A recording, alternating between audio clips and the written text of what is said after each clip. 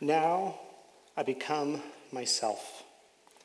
It's taken time, many years and places. I have been dissolved and shaken, worn other people's faces, run madly as if time were there, terribly old, crying a warning. Hurry, you'll be dead before. What? Before you reach the morning, or the end of the poem is clear, or love safe in the walled city? Now, to stand still, to be here, feel my own weight and density, the black shadow on the paper is my hand, the shadow of a word, as thought shapes the shaper. As thought shapes the shaper, falls heavily on the page, is heard. All fuses now, falls into place, from wish to action, word to silence, my work, my love, my time, my face, gathered into one intense gesture of growing like a plant. As slowly as the ripening fruit, fertile, detached, and always spent, falls but does not exhaust the root. So all the poem can give, grows in me to become the song, made so and rooted by love. Now there is time, and time is young. Oh, in the single hour I live, all of myself and do not move. I, the pursued, who madly ran, stand still, and stop the sun.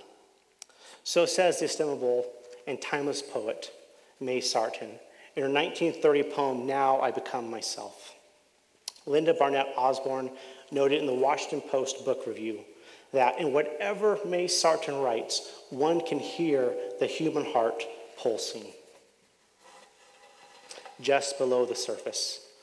I think that if we stop and listen close enough, we can hear our own hearts pulsing, asking the same questions about identity. Who we are to become, and how we arrived at the person we are today. These are the questions about meaning, about purpose, about identity. These aren't only the questions of the poet, they are also the questions that permeate the pages of Scripture. Solomon writes in Ecclesiastes, meaningless, says the teacher, utterly meaningless. Everything is meaningless. What do people gain from all their labors at which they toil under the sun? Generations come and generations go, but the earth remains forever. The sun rises and the sun sets and hurries back to where it rises. The wind blows to the south and turns to the north. Round and round it goes, ever returning on its course. All streams flow into the sea, yet the sea is never full. To the place the streams come from, there they return again. All things are wearisome, more than one can say. The eye never has enough of seeing, nor the ear its fill of hearing. What has been will be again. What has been done will be done again. There is nothing new under the sun. Is there anything of which you can say, look, this is something new? It was here already, long ago. It was here before our time. No one remembers the former generations, and even those yet to come will not be remembered by those who follow them. Thank you, Solomon, for that bleak reminder that our lives are but a fading breath. Nothing screams Happy Father's Day quite like that. There's a reason why Hallmark rarely quotes Solomon in their holiday cards. But beneath the surface of the words of Solomon are the longings of Solomon. I think one of the core elements of what Solomon longs for and what Sarton captures is the desire to be known in this life, even as we know others. It's not enough to have our own breath, our own experiences, or our own universe. Our existence is validated in our connection to other sojourners. We must become human when we connect our deep desires to the deep needs of all other people. That, as any new father who holds his helpless child for the first time will tell you. That baby, their breath, their first looks, it transcends the meism and the lone wolf experience that so many of us exist in. That does scream Happy Father's Day. If you are new to Springs Community Church or a guest, I want to say welcome to you. We are so glad you're here. We are indeed celebrating Father's Day today. This is a community of acceptance, a community of love, and a community of grace. In celebrating Father's Day, we know that it triggers deep emotions and calls up many memories for a lot of us. For some, it's a day of gratitude. It's a day of joy. It's a day of recalling time spent with Dad. For others, it's a day of ache, for recalling disappointment, for bringing up painful memories, some of which we have for our own failures as fathers. And in between those two extremes is the reality that most of us experience, that our experiences of our earthly father are mixed. They're both and. They're filled with joy and they're filled with pain. So this is a day of deep celebration, but it's also a day of deep triggering. But we do want to celebrate because God uses fathers in such mighty ways. I've been blessed by a phenomenal father. Many of you have been blessed with phenomenal fathers. So we do want to take a moment as we begin to simply celebrate dads. So if we can give a big round of applause to all the fathers who are here. For the fathers who aren't here, for the fathers who've gone home to be with the Lord, and for those who want to be fathers, but for whatever reason God hasn't opened that yet, we absolutely celebrate you. Today I'm going to give a hybrid sermon of sorts. And I want to tell you where I'm going so as not to confuse you. I want to focus on the theme of being known in and as our true selves. That is, our God-given identity. Each of us are born with particular DNAs. We have intrinsic identities. They're knit into us. But we become ourselves over time. We are a conglomeration of influences, of people, of the work of the Holy Spirit, and of culture. You take the same DNA and biomatter that makes me up, and you drop me into a different family at a different time period, and I become a completely different person. We have a nature, but it is nurtured over time as the person we are evolves and becomes the thing we call the self. Now, I say it's a hybrid sermon, and by that I mean I'm not going to exegete a single scripture, as we typically do. Instead, I want to share with you my testimony. This is a good day for me to simply share a bit of who I am, which is both my journey to faith and my journey to self. I don't think I have a super unique or super interesting story, but I think that it can be used to illustrate a broader point. At least I hope it can. I'm not going to hold back or hide details. I don't believe in wearing masks, especially in a church community.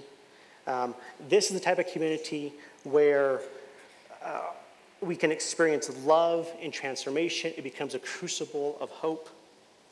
I want to be known in this community, and I want to know you with the same type of intimacy. I think it is one of the great gifts of what we get to do and experience in the church. It's a raw, vulnerable, unhidden, unmasked intimacy.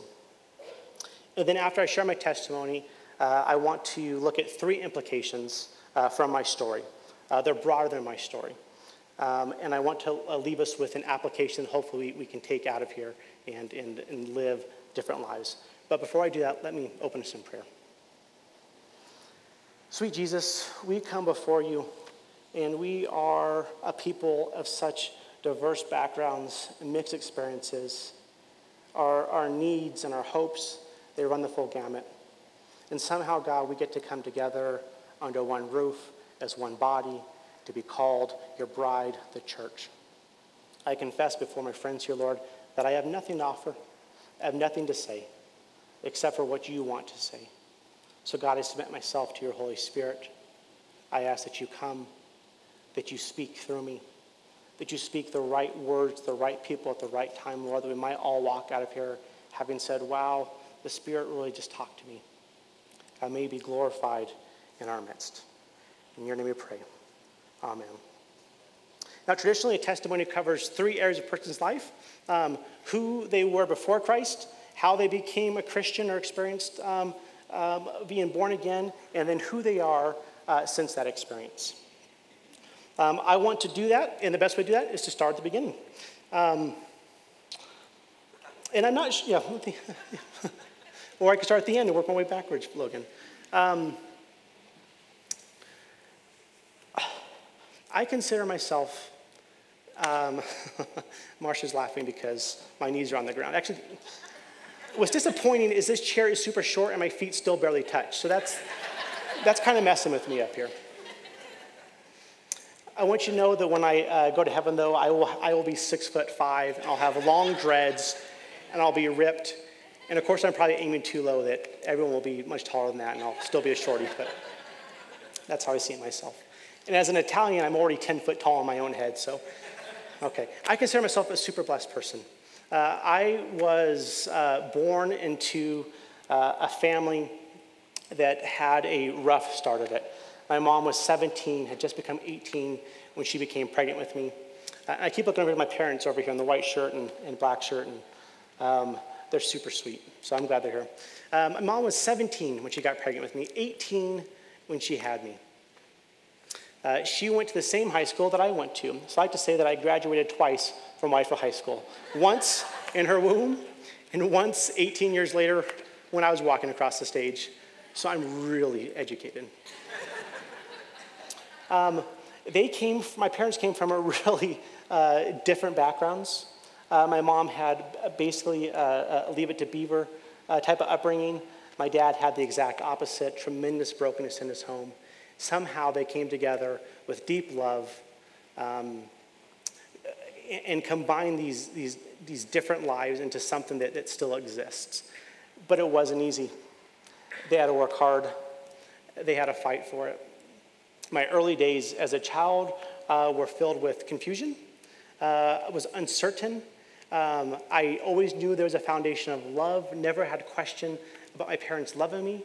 But there was patterns of addiction, some anger, stuff that's not all too different than what a lot of us have experienced growing up.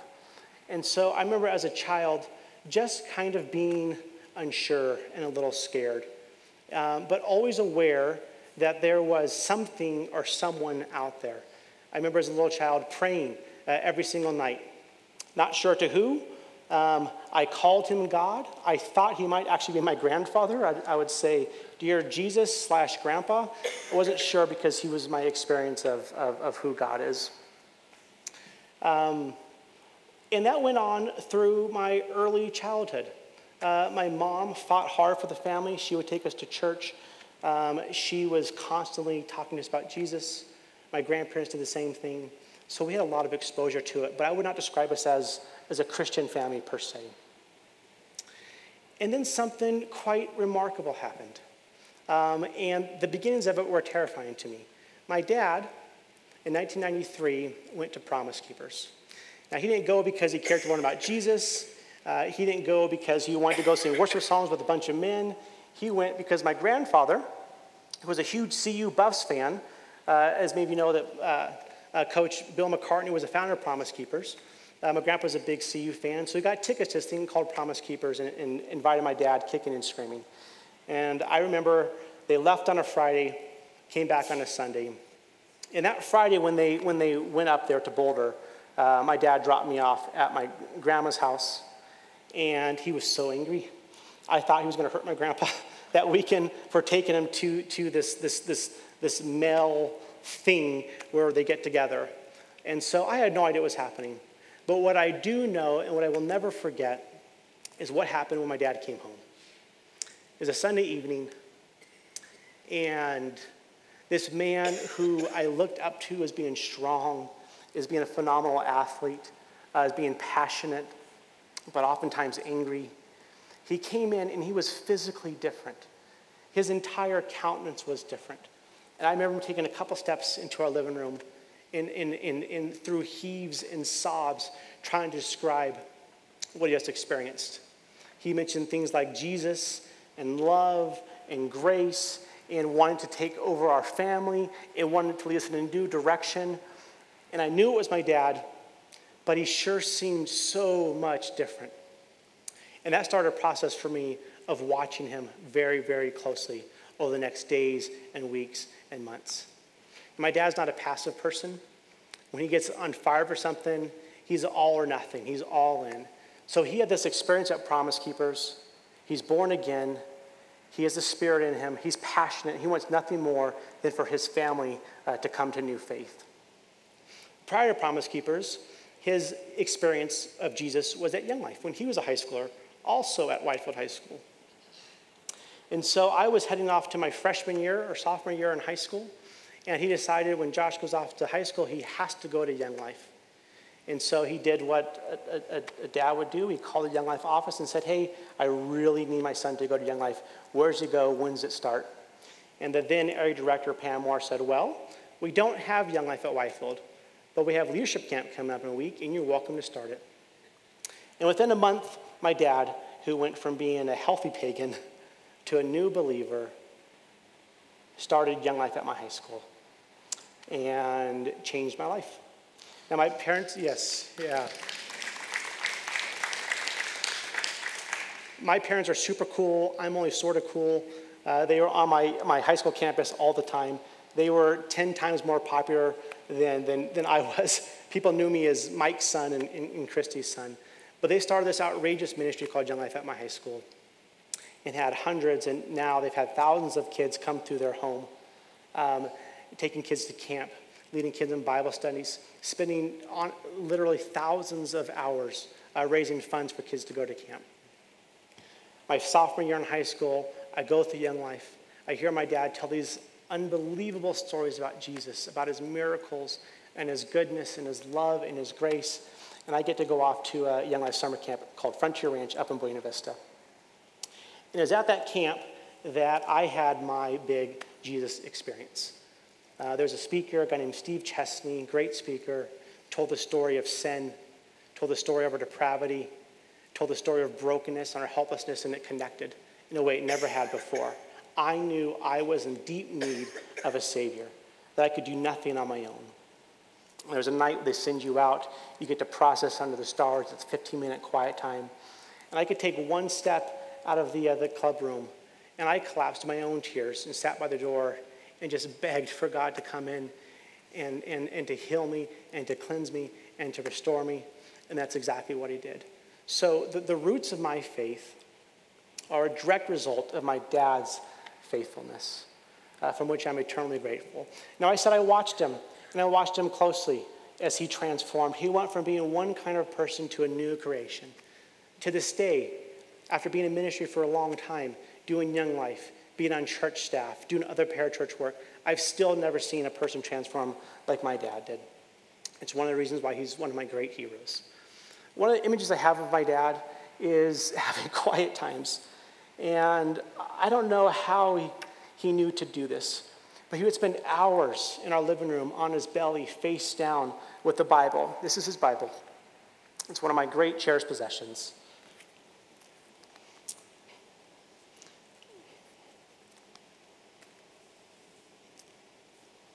If my house ever catches on fire, this is the first thing I'm grabbing.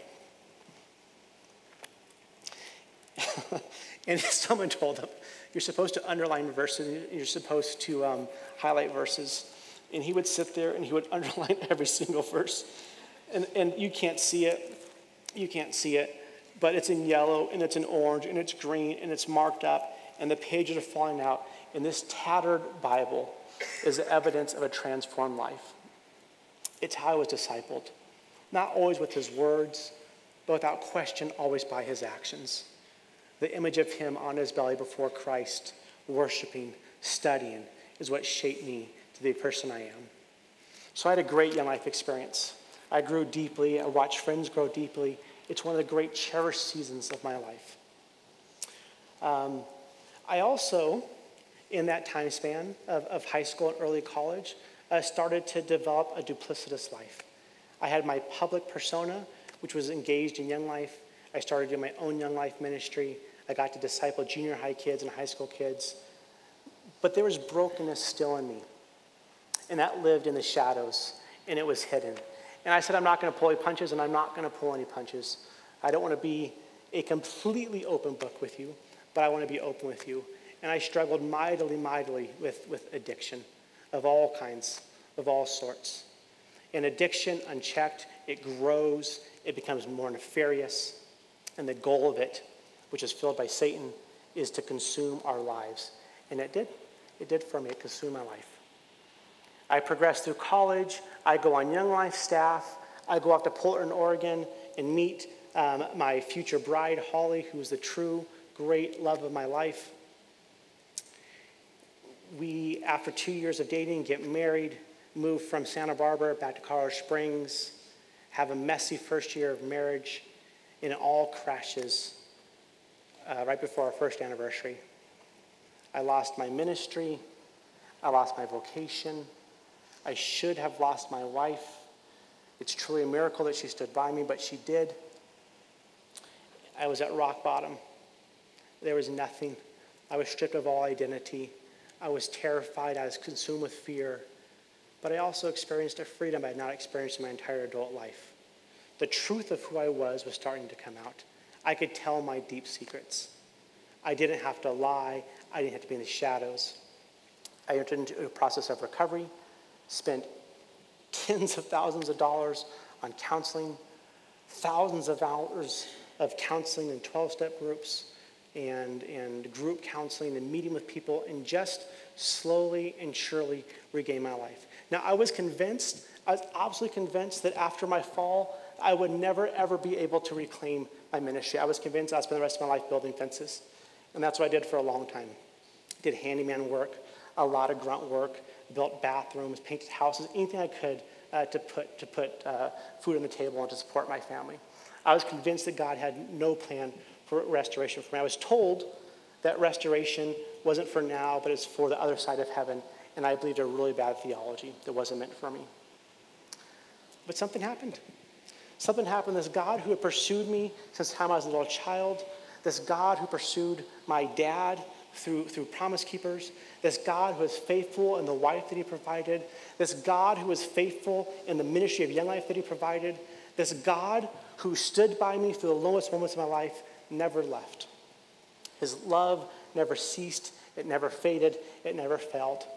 And I began to have the seeds of hope that maybe perhaps I can return to ministry at some point. And that took a lot of risk and took a lot of courage to allow myself to believe that maybe God wanted this for me, that maybe he was going to restore what the locusts had eaten.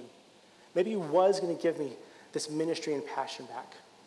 And so, 7, 8 years ago, I took a risk and I wrote a letter to my then church, Woodland Valley Chapel, just down the street.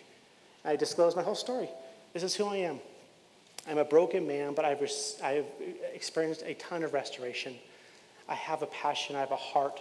Is it possible for me to come on staff in any capacity? And they brought me on.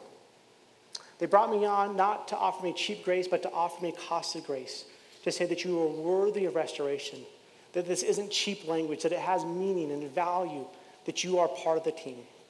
So I spent 5 years working at Woodland Valley Chapel, a really fun job where I did research for our senior pastor. I spent my days reading books and reading theology and reading philosophy and helping him study scripture. And it was phenomenal, and I loved it, and I grew a ton, and I experienced a rebirth and trust that the church is a safe place. It's where God met me. They go through a leadership transition.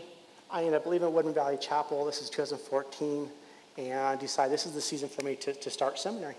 So in the fall of 14, I started going to Fuller Seminary. I'm now at the very tail end of working through a Master of Divinity. It's been an incredible process. It's been super hard. It's been exhausting. There have been nights where I have just sat in bed shaking, wondering if I can maintain my faith. And every time, this faithful God of pursuit keeps showing up and keeps meeting right where I'm at. I'm at the end of seminary. I start to wonder if I've just spent all this money and time, and it's been a really expensive devotional, or if it leads somewhere. And so my wife is starting to push and say, do you think you should start looking for a job? I was like, yeah, maybe I should start doing that. And I did. And I looked all over the country. She's from California. We explored and explored and explored, had interviews, dead ends. I started to get really discouraged until I saw this posting for a little church called Springs Community Church. It was looking for a pastor to help bring the kingdom, to help disciple others, to help develop community and outreach. And so on a whim, I applied for it. And I received a letter back from this church that communicated a depth of theology that I really resonated with and I connected with.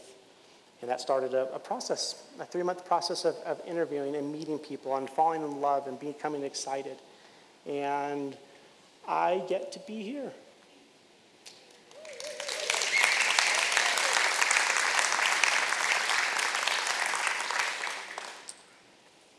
And I don't feel like I deserve that. My mom was 18 when she got pregnant. She could have given me up. She could have had an abortion. There was tons of pressure to do that. But this little teenage girl had so much courage and fought for me and gave me a life that's undeserved. And so when I say I get to be here, I mean I get to be here and I cherish it. And I feel so privileged. Each of you, I hope, feel privileged that you get to be here, that you have life and breath in your lungs. I'm a man who's been rescued from sin, a man who's experienced redemption and restoration, a man who drinks for the cup of costly grace, a man of passion and conviction. I've had great men in my life, great women in my life. I have a fabulous wife, as I said, 3 phenomenal boys. They're crazy, but they're pretty rad. I absolutely adore them. I love theology, but my faith isn't primarily theological or philosophical in nature. It's experiential. As I've been touched at the deepest parts of me by the overwhelming love and beauty of God. I'm a man on fire, and my great hope in ministry is to be part of flaming the hope and love and passion of other people. I am the result of God-given DNA, of a nurturing family, of the work of the Holy Spirit. What was knit together in the womb of my mother has been shaped over 38 years of life. Many influences and many choices. That's true for each of us here. We've not arrived at this point in our lives by accident. I believe that every detail, every nuance, every joy and sorrow is part of what God is weaving together to make you, to make me, to make us. His fingerprints are everywhere. That's my story, and I'm sticking to it.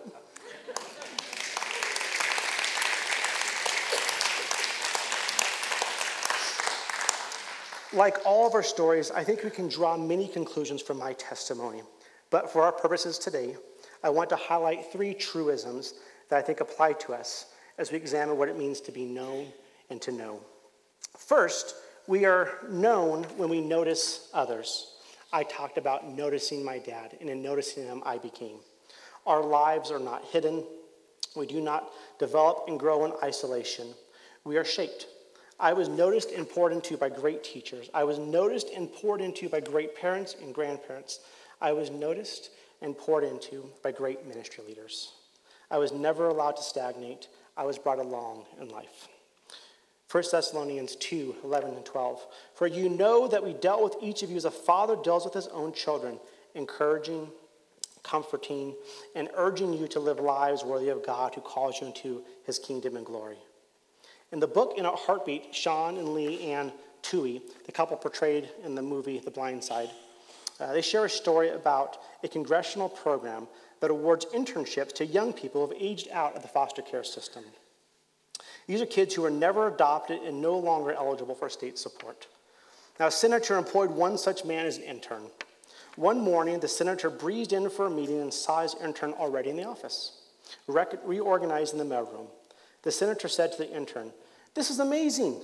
The mailroom has never looked so clean. You did a great job." A few minutes later, the senator saw the intern, had tears streaming down his face.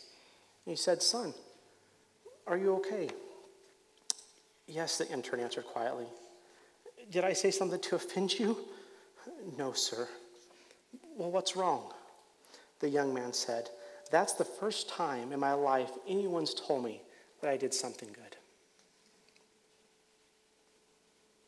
You are who you are because others have noticed you. So let me ask you, who are you noticing? Who are you pouring into? Your eyes for others and the words you shower them with have the power to shape them forever. The words of a father, of a grandfather, of a teacher, of a friend, of a pastor are transformative in shaping a life. My hope for us is that we'd be a people with eyes that look out and notice others, that our gaze, our touch, and our tongue would become part of the testimony of other people. Second, we are known when we let ourselves be known by others. First, when we notice others. Second, when we let ourselves be known by others. In my story, there are moments of great vulnerability. I've not always wanted to, but I've had to let others in. I love these two sayings, no man is an island, and we're only as sick as our deepest secrets. I want to present to you as altogether, as capable. I want my children to see me as an Ubermensch, as a Superman. I want to be the hero, but I'm simply not. I'm broken and beautifully redeemed. Sociologist Brené Brown gave a TED Talk called The Power of Vulnerability. It's generated tens of millions of YouTube hits for good reason. We are hungry for freedom to admit our vulnerability. Brown pushes us to embrace our own brokenness with the reality that we are not alone in it, that we are, or easily could be, just one step away from the broken people all around us. Brown says this: we are those people. The truth is, we are the others. Most of us are one paycheck, one divorce, one drug-addicted kid, one mental health diagnosis, one serious illness, one sexual assault, one drinking binge, one night of unprotected sex, or one affair away from being those people. The ones we don't trust, the ones we pity, the ones we don't let our children play with. The one bad things happen to. The ones we don't want living next door. Now, this is free of charge. I'm going to let you all in on a little secret. Everyone knows you're not perfect. Everyone here already knows you're not perfect. We assume you have moments and habits you're not proud of. If you are willing to risk being vulnerable with others, I promise there is grace and there is love waiting for you. Amen. Yes. Now, I'm not suggesting you broadcast your life for all to see, but that you be judicious and share your story with trusted others in a small group, with a trusted neighbor, with a pastor, preferably with Beth or Eric. Inviting them to see you without your masks on. Who are we without our masks, without our makeup, without our pretend games? That is part of the kingdom of life we talk about here, a community of grace and a community of vulnerability that is honored and stewarded well. And third, and this is the most important piece, we are most known when we are known by and submitted to God. I think my life and our lives have no real meaning apart from God. He animates our existence, gives our life purpose, and continually invites us into deeper life. Even Solomon, who earlier said, meaningless, everything is meaningless, comes around to conclude, honor and enjoy your Creator while you're still young. Before the years take their toll and your vigor wanes, before your vision dims and your world blurs, and the winter years keep you close to the fire. The last and final word is this, he says, fear God and do what he tells you. Maybe you recall the words of Invictus, the poem by William Ernest Henley. Out of the night that covers me, black as the pit from pole to pole, I thank whatever gods may be for my unconquerable soul. In the fell clutch of circumstance, I have not winced nor cried aloud. Under the bludgeonings of chance, my head is bloody but unbowed. Beyond this place of wrath and tears looms but the horror of the shade, and yet the menace of the years finds and shall find me unafraid. It matters not how straight the gate, how charged with punishments the scroll. I am the master of my fate. I am the captain of my soul. No, not true. Our final identity is not in our own assessment of self or our own convictions of self-reliance, the unconquerable soul, the unbowed head. The self-avowed captain is at great risk of missing the redeeming work of Jesus, which is both eternally salvific and pregnant with purpose and meaning for right now. You cannot be fully known apart from your Creator. Someone once wrote the Christian rejoinder to Invictus. May these be our words. Out of the light that dazzles me, bright is the sun from pole to pole. I thank the God I know to be, for Christ the conqueror of my soul. Since he's the sway of circumstance, I would not wince nor cry aloud. Under that rule which men call chance, my head with joy is humbly bowed. Beyond this place of sin and tears, that life with him, and he's the aid. That spite diminished of the years keeps and shall keep me unafraid. It matters not, though straight the gate. He cleared from punishments the scroll. Christ is the master of my fate. Christ the captain of my soul. Through being noticed and poured into, as well as noticing others and pouring into them. Through being vulnerable and revealing our hidden selves with others. And by submitting our lives to Christ as the captain of our souls, we become the people God intends us to be. Let me conclude with this. I've taken a long time to get to our signature verse. It's up there, 1 Corinthians 11:1. Imitate me as I imitate Christ. But I wanted to wait to the end to get to it. It seems out of place in the first verse in chapter 11. It's actually the concluding thought of the previous chapter where Paul is talking about the freedom Christians have to live less religious lives. He says what initially sounded like a command. Imitate me as I imitate Christ. But here's what I've learned in my life. It's not a command. It's an observation. People will imitate us as we imitate or don't imitate Christ. My sons will copy me. You will copy your pastors. And so the question is, what and who and how are we imitating Christ? Well, I think we do it by noticing others, by making ourselves vulnerable, and by submitting our lives before Jesus. The people in your life, your spouse, your friends, your children, your coworkers, everyone you have contact with and influence over will indeed imitate you. That is both awesome and it is terrifying. My hope for us is a people who will be good imitators of Christ. That we be a people of grace, a people of love, a people of vulnerability, a people who are unabashed by love for Christ, a people whose testimony can be told over and over and over through words and through actions. Amen and amen.